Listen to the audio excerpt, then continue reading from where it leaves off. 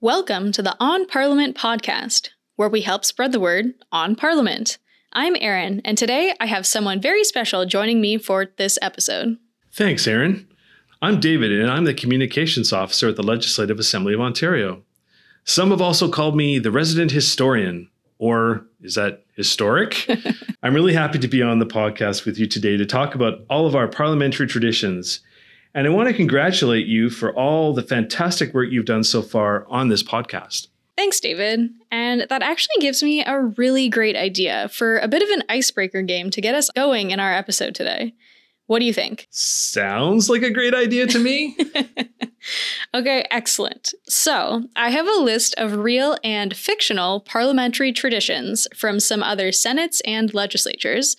And I want you to tell me if they're fact or fiction. Ooh, that could be tough, but I'm game to give it a try. Okay, fact or fiction. In the British Parliament, the elected members are assigned coat pegs and sword holders outside of the chamber. Well, seeing as swords were pretty common when the British Parliament first began, I'm going to say fact? Correct. Each member has a designated purple ribbon where they're meant to leave their sword before entering the chamber. I'm thinking those don't get used very often these days. I'd say you're probably right on that. All right, next one. In the American Senate, there is a specific day in June that is designated Seersucker Thursday when all of the senators wear seersucker suits. I'm going to have to go with fiction on that one. No one wants to wear seersucker head to toe. Actually, that one is a fact. Ow.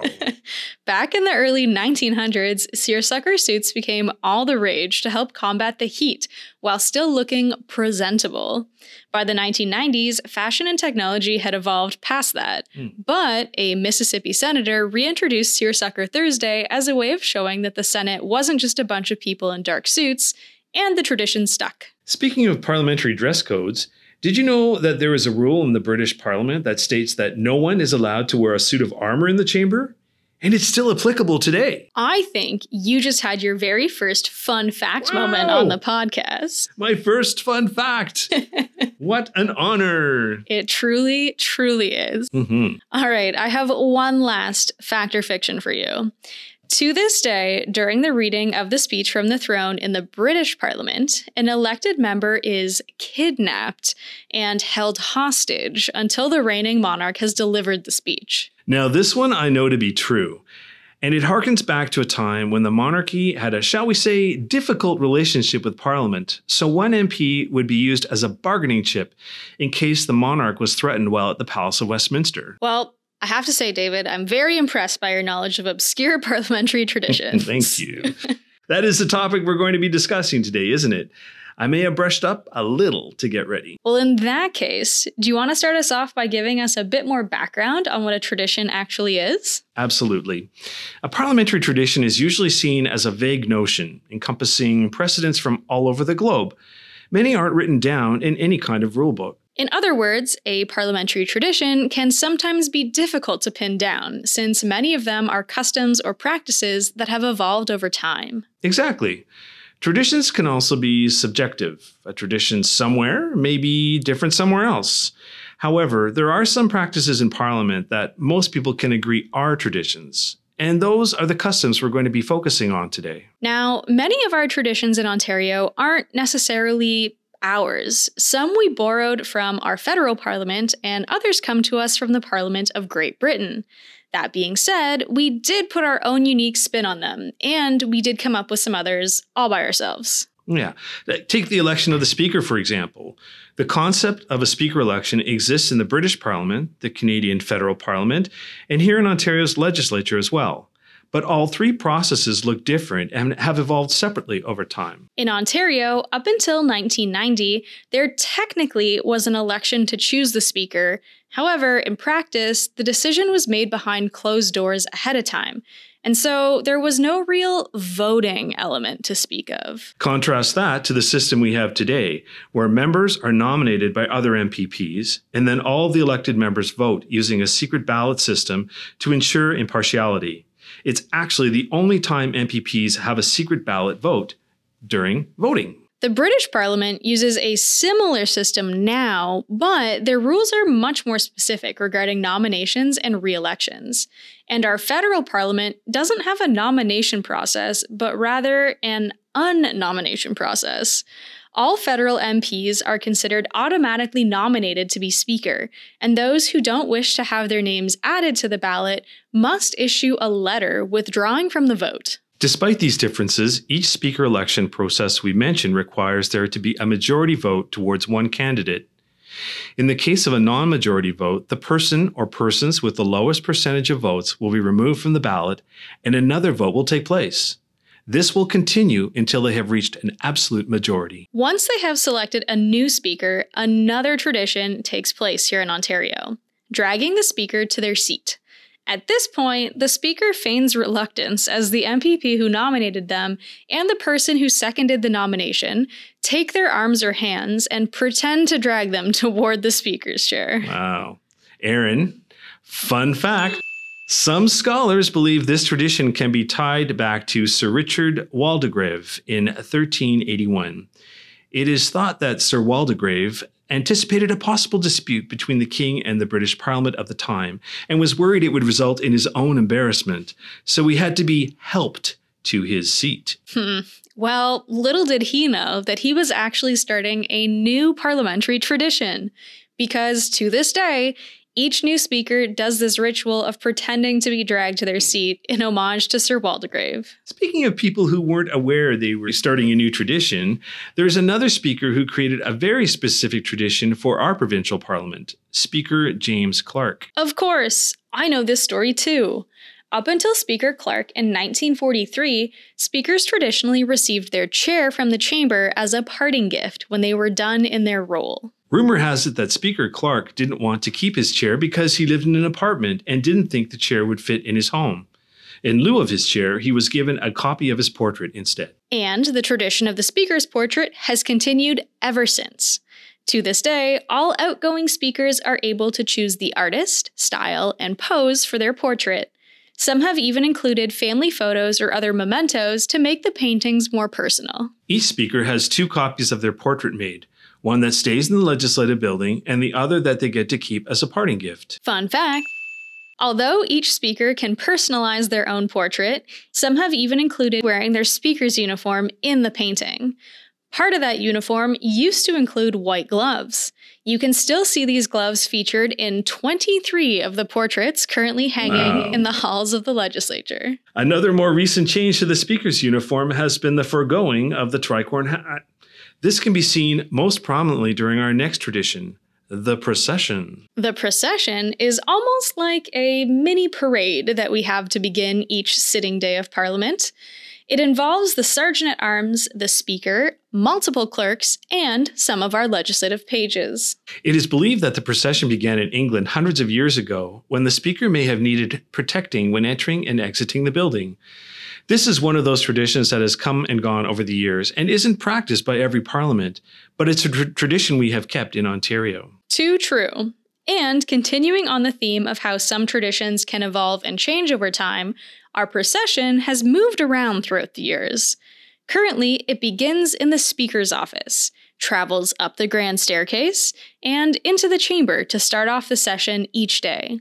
However, in the past, it began in other offices on other floors, but it always ends up in the chamber, as you might expect. I think you're forgetting an even more obvious tradition that's part of the procession. Well, we already mentioned the uniforms, so is it the pages? Well, yes, I suppose we could say that the practice of having pages would count too, but I was thinking more about the mace. Oh, right, the mace. How could I have missed that one? Well, as I was saying, the mace is one of our more prominent and tangible traditions. The mace is a symbol of power that has existed since the early 14th century. Originally meant to signify the permission granted by the Crown to allow Parliament to assemble, today it also represents the authority of the Speaker to preside over the legislature. Now, most Westminster-style parliaments have their own mace. But in Ontario, we're lucky because we have not one, but 2 maces. The first one was made in 1792. It's carved out of wood and painted gold. It also has a rather simple-looking crown shape on top made of brass. But despite its rather humble appearance, would you believe that this mace was actually stolen? That's right, Aaron. It was taken by American soldiers during the Battle of York in 1813. It was, of course, a battle that took place during the War of 1812 that left York, nowadays Toronto, the worse for wear afterwards. The American soldiers also set fire to the Parliament building that was being used at the time and took many items, including the mace, as trophies of war when they left for the United States. Fun fact. The mace was kept at the Naval Museum in Annapolis, Maryland until 1934, when it was returned to the province by a presidential order from Franklin D. Roosevelt. Aaron, earlier you mentioned another group of people that sometimes get overlooked when we're talking about parliamentary traditions, the legislative pages. I love talking about the pages. And hey, there's a lot to tell, so maybe we'll have to do a whole episode just about them. That's a great idea. Well, I do tend to have a few great ideas from time to time. And the pages are the official messengers in Parliament. In Ontario, we've had a group of pages actively helping in our legislature since the time of Confederation. Back then, the pages were a group of 10 to 14-year-old boys who were tasked with carrying messages, running errands, and fetching glasses of water for the MPPs. The role of today's pages has largely remained the same. They continue to deliver documents and messages to the MPPs, both inside the chamber and throughout the building, and provide glasses of water upon request in the chamber too. One of the big differences that we see in our pages today is that we typically have a group of 20 to 25 pages at a time, and they're all students in grades 7 and 8 in Ontario. Get ready. Fun fact. Did you know that the first female pages were appointed by Speaker Cass in 1971? And since then, we have always tried to have an equal number of female and male pages in our cohorts. That's a pretty good one, but I think I have another fun fact. Do tell. Fun fact, Ontario's legislature has some of the youngest pages out of all of the Commonwealth countries. Usually, pages tend to be high school or university age students, whereas our pages usually range from about 12 to 13 years old. Now, we mentioned that the pages work mostly inside the chamber, so that seems like a good place to go next with our discussion on parliamentary traditions. I agree. One of the most striking features in our legislative chamber has to be its color scheme. It's one of its most recognizable and defining characteristics. What if I were to tell you that there's a reason for the distinctive green and gold coloring in the chamber? Then I guess I'd have to say we have another tradition on our hands. Too true. Now in Canada, our federal parliament is a bicameral legislature. That means that it has two chambers. Whereas at the provincial level, the parliaments are all unicameral. They have one chamber. Many Westminster-style parliaments use a bicameral system, like you said, and each chamber has a different color scheme. Typically, the upper house, or Senate, is done in red, whereas the lower house is usually green. Many scholars believe that green was reserved for the lower house because it was the color associated with the pastures and fertile land, which was used by the common man. Others theorize that it may have been a more practical reason than that. Making green dye was much cheaper and easier than making red dye. Well, whatever the reason, green has been synonymous with the lower house in Parliament for hundreds of years. And for those unicameral legislatures we mentioned, they tended to use green since they didn't have an upper house. Although, Ontario's chamber did break that tradition for a time. Back in the 1970s, the decision was made to update the colors a little bit. I think I would say it was more than just a little bit. Yeah, all right. Fine. They changed the color scheme a lot. In fact, they went with a bold red and blue theme.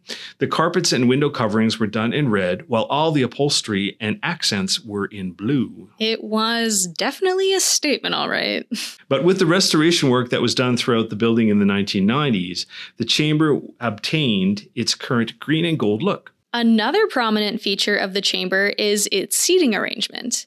Like most Westminster-style parliaments, Ontario's legislature has the MPPs facing each other on two sides of the chamber. This setup is based on a style of seating dating back to St. Stephen's Chapel at Westminster in England during the 16th century. Quite intriguingly, the first dedicated chamber of the House of Commons had the intentional design that allowed debating politicians to face each other in close quarters, a seating arrangement that is also replicated in the modern version of the Commons. Again, there was a brief interlude to this traditional setup here in Ontario. In the 1930s, the seating was altered to allow the members to hear one another better during the debates. This was, of course, before the time of microphones. Of course. And what shape did they settle on, may you ask? Why, a horseshoe shape. We do have a few photographs of that seating arrangement, but alas, it was not to last. In the 1940s, they reverted back to the seating arrangement that we know today. Now, there's one other chamber tradition that I can think of that isn't actually located in the chamber. What?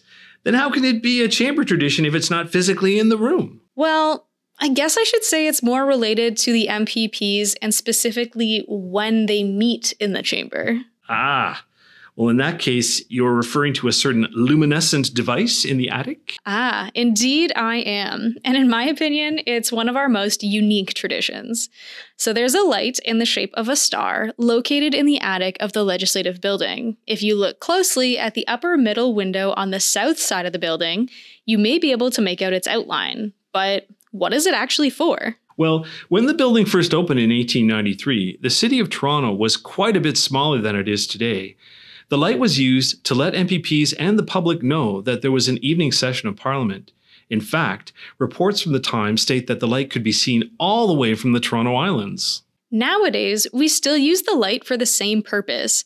However, because of changes to the standing orders, night sittings are a lot less frequent. And it's a lot trickier to see the light with all of our other buildings and bright lights on the ground. But I promise that we do still use it. Wow, Erin, that was quite an adventure we took through our parliamentary traditions. I know, right? But, David, if you had to pick just one, do you have a favorite? Actually, my favorite tradition is probably the composite photos we have of all the MPPs. You could think of them almost like yearbook photos, although the original ones got a little more creative, shall we say? You can't leave the people hanging now. You have to tell them what that means. I guess you're right. Well, the original composite photos were more like a collage than a group photo. Back then, it was very difficult to take a photograph of a large group of people. So instead, they took individual pictures of each person and then stuck them onto a canvas and had an artist fill in the rest of the details, like the look of the room, the desks, and all the finer details. As you can imagine, some of the perspective and sizing gets a little interesting, but they are a really neat tradition that we continue to this day. Although, these days we just take individual photos of each member. Your favorite tradition, Erin? I guess I'd have to go with the wall of names on the first floor. Mm-hmm. It really reminds me of the history of the building and all of the important things that have happened in Parliament. It is a pretty neat tradition, too, inscribing the names of each MPP to be elected to Ontario's Parliament. Agreed. So I think that's why that one's my favorite. Mm-hmm. Now, I know that this is your first episode, David, yes, but we always have to do a fun fact count at the end. So do you want to do the honors today? I would be honored, Erin. Today's fun fact count is 6. Amazing. Join us next time to learn more fun facts about Parliament. Thanks for listening to On Parliament, where we help spread the word on Parliament. Gotta go. I think I hear the bells.